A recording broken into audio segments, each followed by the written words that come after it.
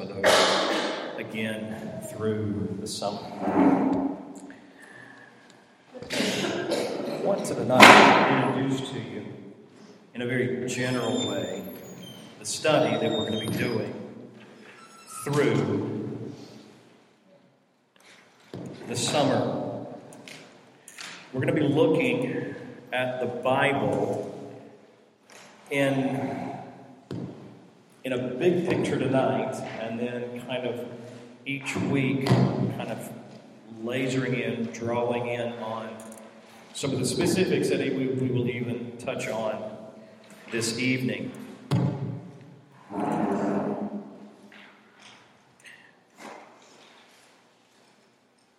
The Bible, well, let's just start this way. How many books are in our Bible?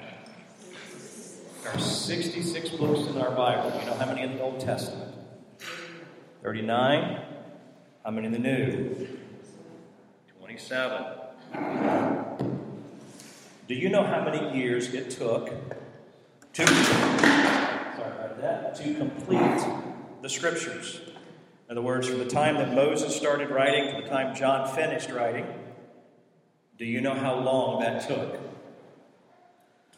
Any guesstimates? If you know, don't tell. What's that? 2,500? What? 1,500? It's actually 14 to 1,500 years.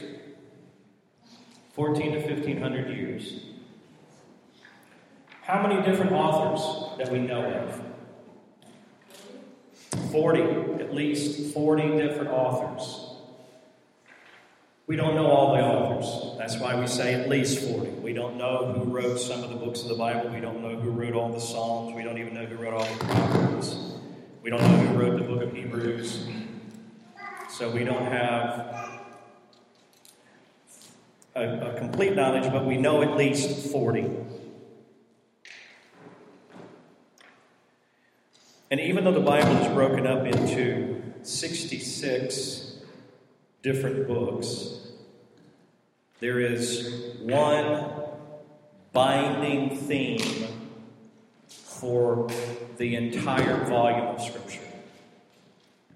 And you can give me that theme in one word. Jesus. Jesus. So if Jesus is the theme of the Bible, then all of the Bible has to somehow point to Him.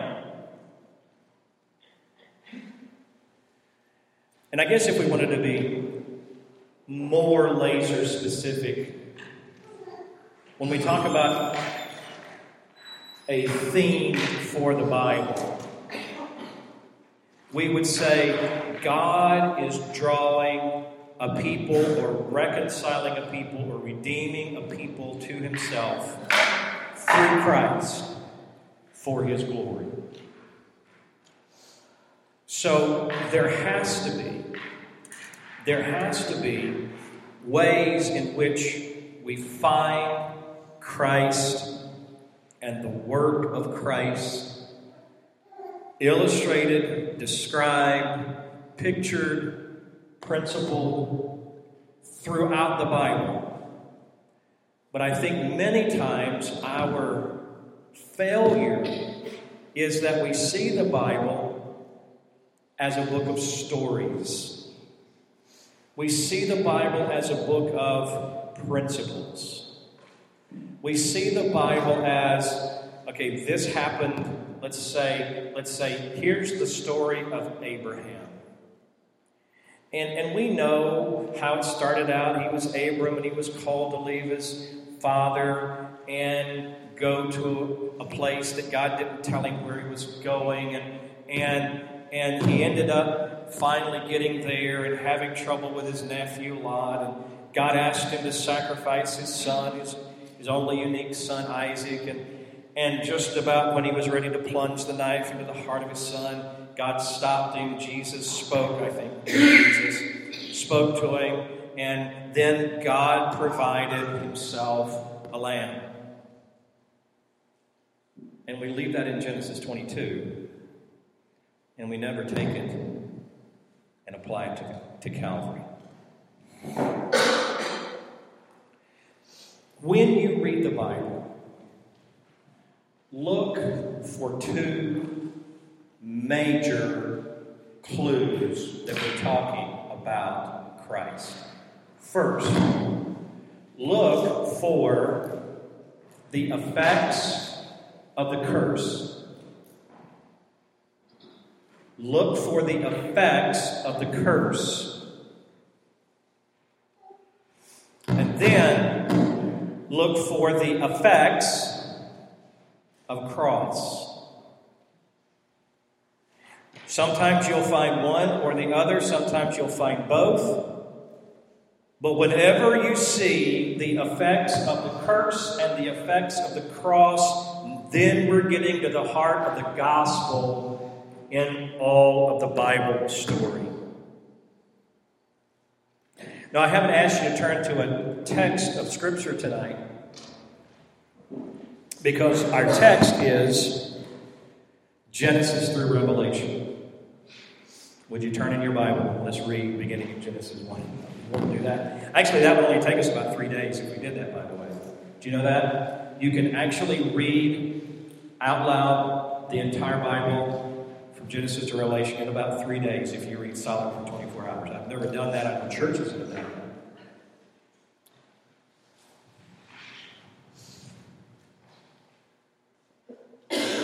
But what I want to do is look at the Bible in a big picture way tonight. Starting with creation. Starting with creation. Of course, we're here. We're talking about Genesis 1 and 2 primarily. Chapter 2 is more specific. Chapter 1 tends to be kind of a summary of the creation work. Some people say that Genesis 1-2 can't be taken literally. Adam and Eve weren't real people.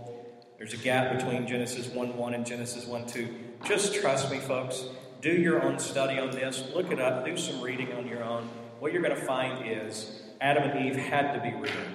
Because if there wasn't a true first Adam, there couldn't be a real second Adam. That being Christ. If there was not a literal Adam, we didn't need a literal Savior. Because if a literal Adam didn't literally sin, why did Jesus have to literally die on the cross?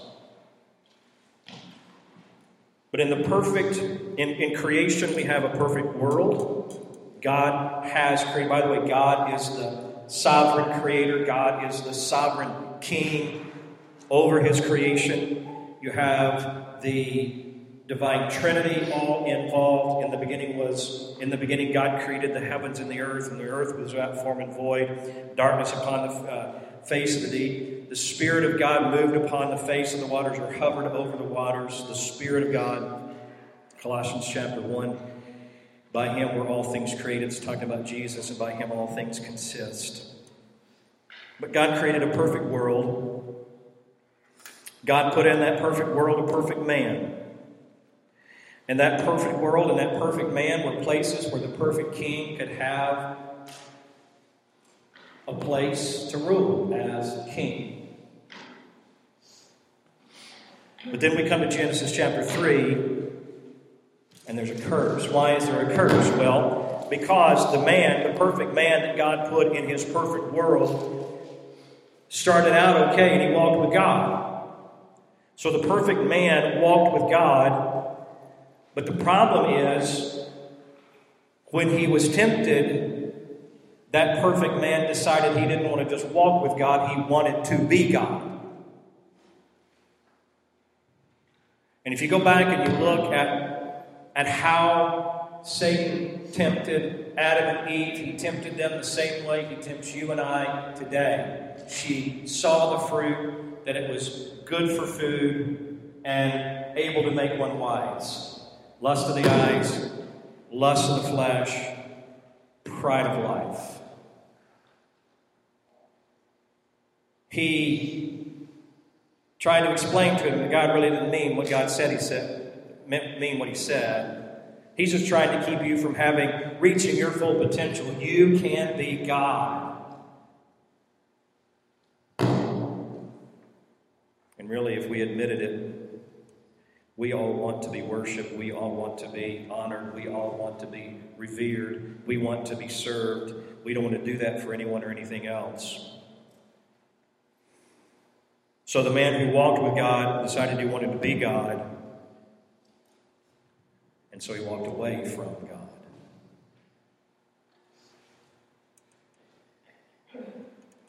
He sinned. In Genesis chapter 3, God pronounces the curse on the snake to begin with, Satan. Genesis 3:15. We believe is the first reference, although a veiled one, to the gospel. I will put enmity between thee and the woman, between thy seed and her seed. It shall bruise thy head, thou shalt bruise his heel. Again, that is God speaking to the curse. And basically what he's saying is, I'm sending a snake crusher.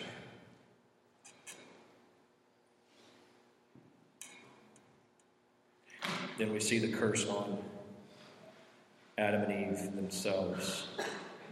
Pain in childbirth, thorns, sweat, hard work. Not that hard work wasn't in the garden to begin with, but it wouldn't have the same joy that it had when we knew what we were doing was for God and God alone. But in the curse, God gives a second chance. God gives grace. And really the curse takes us from Genesis chapter 3 to Malachi chapter 4, verse 6. I've asked you to do this before, but turn over there. Malachi chapter 4 and verse number 6. And whoever gets there first, say the last word of that verse,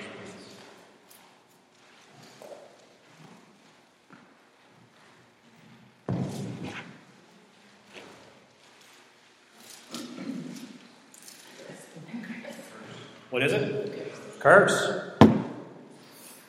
Folks, that is not a good word.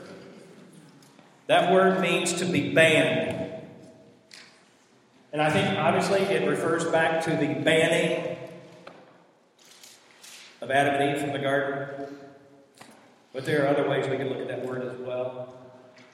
It means that we're banned from fellowship with God because we're sinners. We're banned from enjoying His presence because we're sinners. We're banned from heaven because we're sinners. We are under curse. It also it not only means banned, it means devoted to destruction.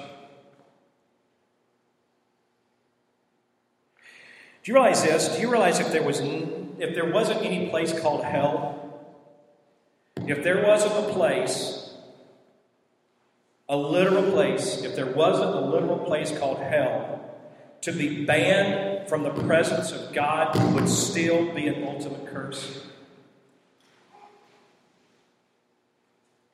To not be able to access God would in itself be a curse. That's why some say the worst thing about hell is that God isn't there.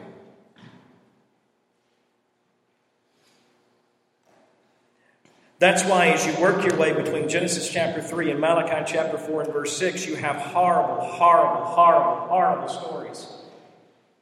You have bloodshed. You have murder. You have rape. You have incest. You have war. You have famine. You have plagues.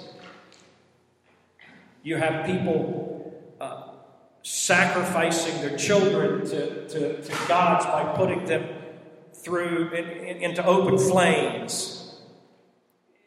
You have horrible, horrible things taking place. Why? Because we're cursed.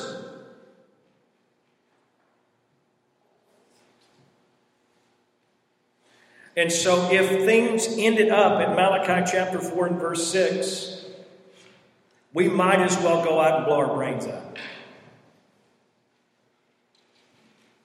We might as well just give up but turn the page. The book of the generation of Jesus Christ. The snake crusher. The one who would ultimately grind King Death into the dirt of an empty tomb. Christ came to break the curse. Christ came to banish banishment. I love this idea, this thought. Christ came to do what Adam didn't. Christ came to do what Noah didn't. Christ came to do what Abraham didn't. Christ came to do what Moses didn't. And why did they not do what they were supposed to do? Because they were under the curse. Christ came to do what David didn't do. None of those patriarchs, none of those great men could redeem one soul. They couldn't, because they were sinners who needed redeemed themselves.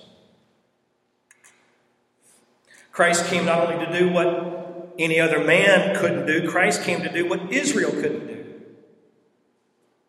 You ever wondered why Jesus, after his baptism, spent 40 days and nights in a wilderness, being tempted? You ever wondered why? Well, now, there may be a lot of reasons, but I'll tell you one of them. To show us that he's not like God's other people who spent 40 years sinning in the wilderness.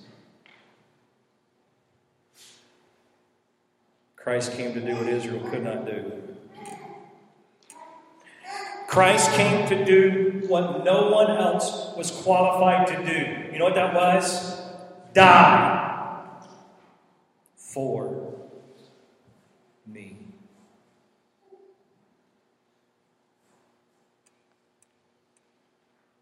He came to take away the curse. He came to kill death. But to kill death, he had to die.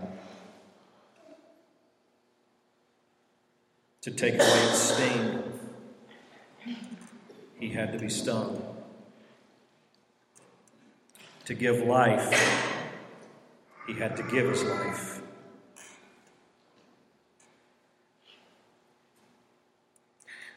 That brings us to the crucifixion.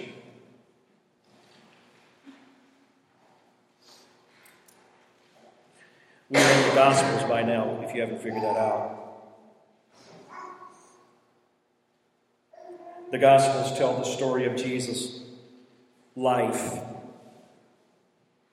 Matthew tells us that Jesus is king. Mark tells us that Jesus is a servant. Luke tells us that Jesus is a perfect man. John tells us that Jesus is God. And each of them, in their own unique way and with their own unique emphasis, takes us from either the birth of Christ or the early days of Christ up until the ascension of Christ. They each present the life of Christ from a unique perspective, aiming at a certain specific group of people in their writing, with their writing. But one thing that all of the four writers emphasize is this: Jesus was put on a cross he didn't deserve. And on that cross, we have the culmination of everything that we have read up until that time in Scripture, and it will help us to understand everything from that point up until now and even into eternity. On that cross, God's wrath was unleashed the collected wrath of all sin, of every sinner in all time, was poured out on him.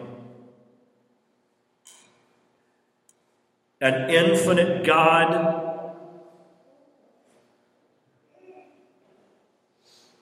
dying for finite man,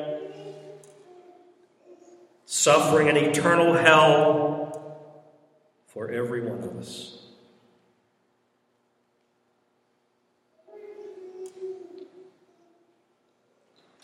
As I said this morning, if you want to know how much God hates sin, look at the cross. If you want to know how much God loves sinners, look at the cross.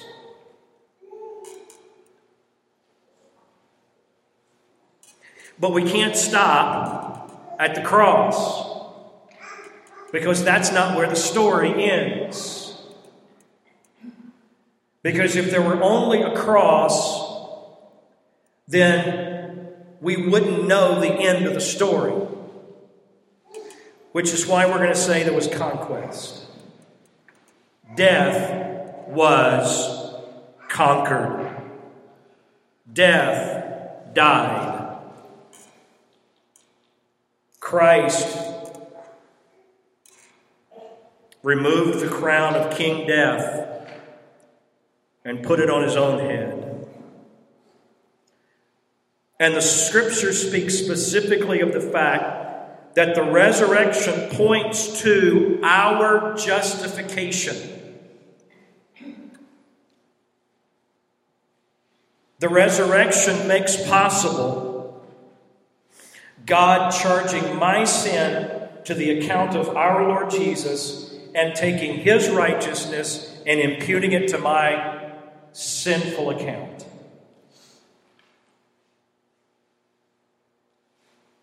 The resurrection is also the way that God ultimately vindicates everything Jesus ever said or ever did. It was as if God were saying to the world and to everyone who would read about a death, a burial, and a resurrection, "This is my Son. Hear him."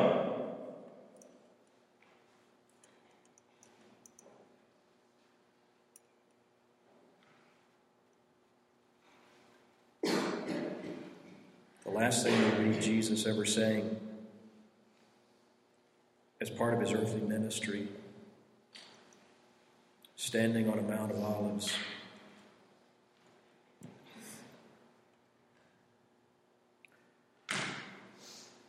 looking at his followers, he says, "Go be witnesses. Go to Jerusalem, Judea, Samaria. Go to the uttermost parts of the earth." The last thing Jesus said was, "Go tell the world about a Savior." And he left that as the work of the church. If we are not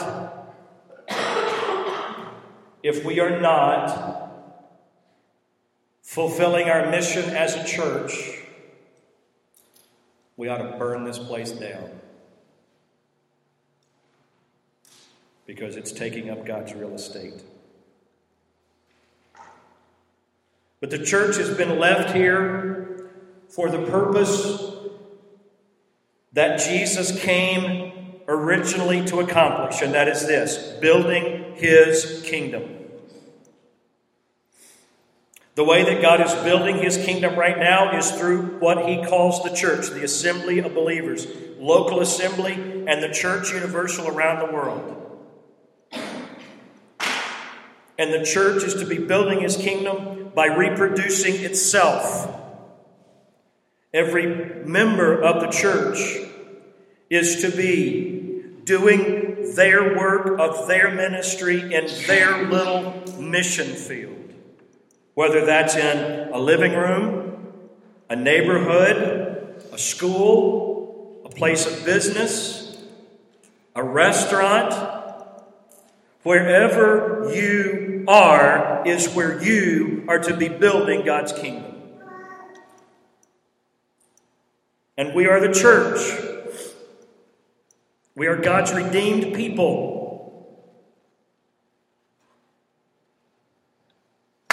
And just like he began in Genesis chapter 1, God wants fellowship with redeemed people. And he wants us to bring others into that fellowship. And so the ministry and the work of the church, even though it continues today, ultimately will be done. And you can see that same pattern through the scriptures. You can see that God used people in certain ways, in certain times, in certain places for a certain amount of time, and then he seemed maybe to change emphasis and work in another place with another group of people in a certain amount of time. And then he changed. Not that he wasn't working everywhere at all times, but God worked in different places, in different times, with different people, in different ways. And he's still doing that. One day, it's going to change again. And from what we understand from the scriptures, the change is going to take place when a trumpet blasts. The dead in Christ will rise first. We which are alive and remain shall be caught up together with the clouds to meet the Lord in the air. So we shall ever be with the Lord. And sometime after that, what we call the rapture of the church, sometime after that event, when the church is taken out of this world into heaven, sometime after that will begin a period like this world has never seen. Death, destruction, natural disaster, demon activity, plagues, wars.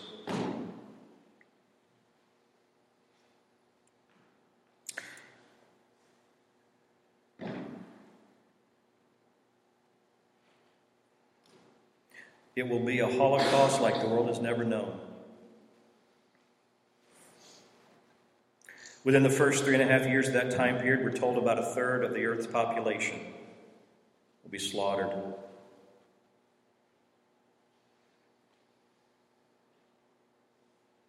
By the time that 7-year time period ends, well over half the earth's population will have died.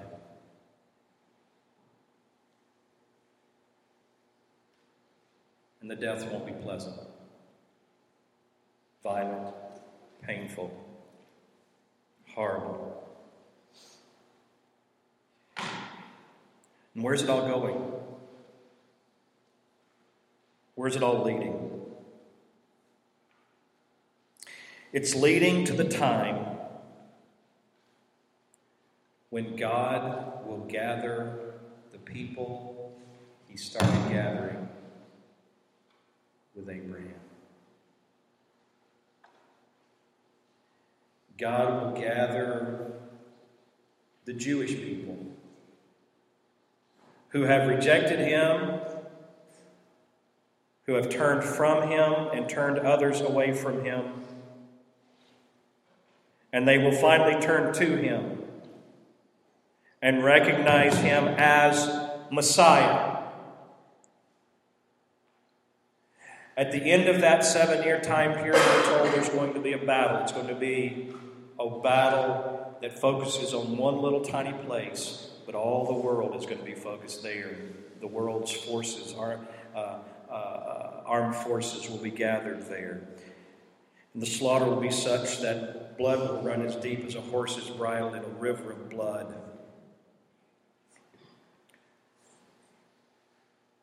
Christ will come again. And this time, he will come as the conquering king.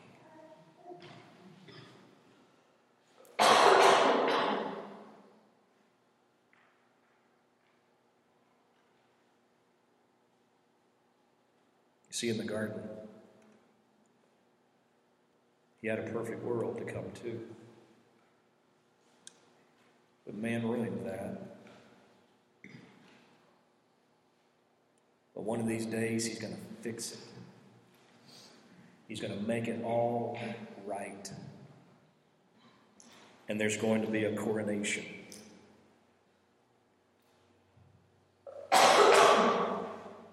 And he will be crowned King of Kings.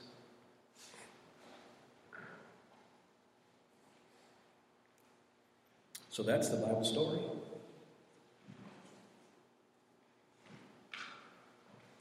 And you're in that story. You're all the way through it.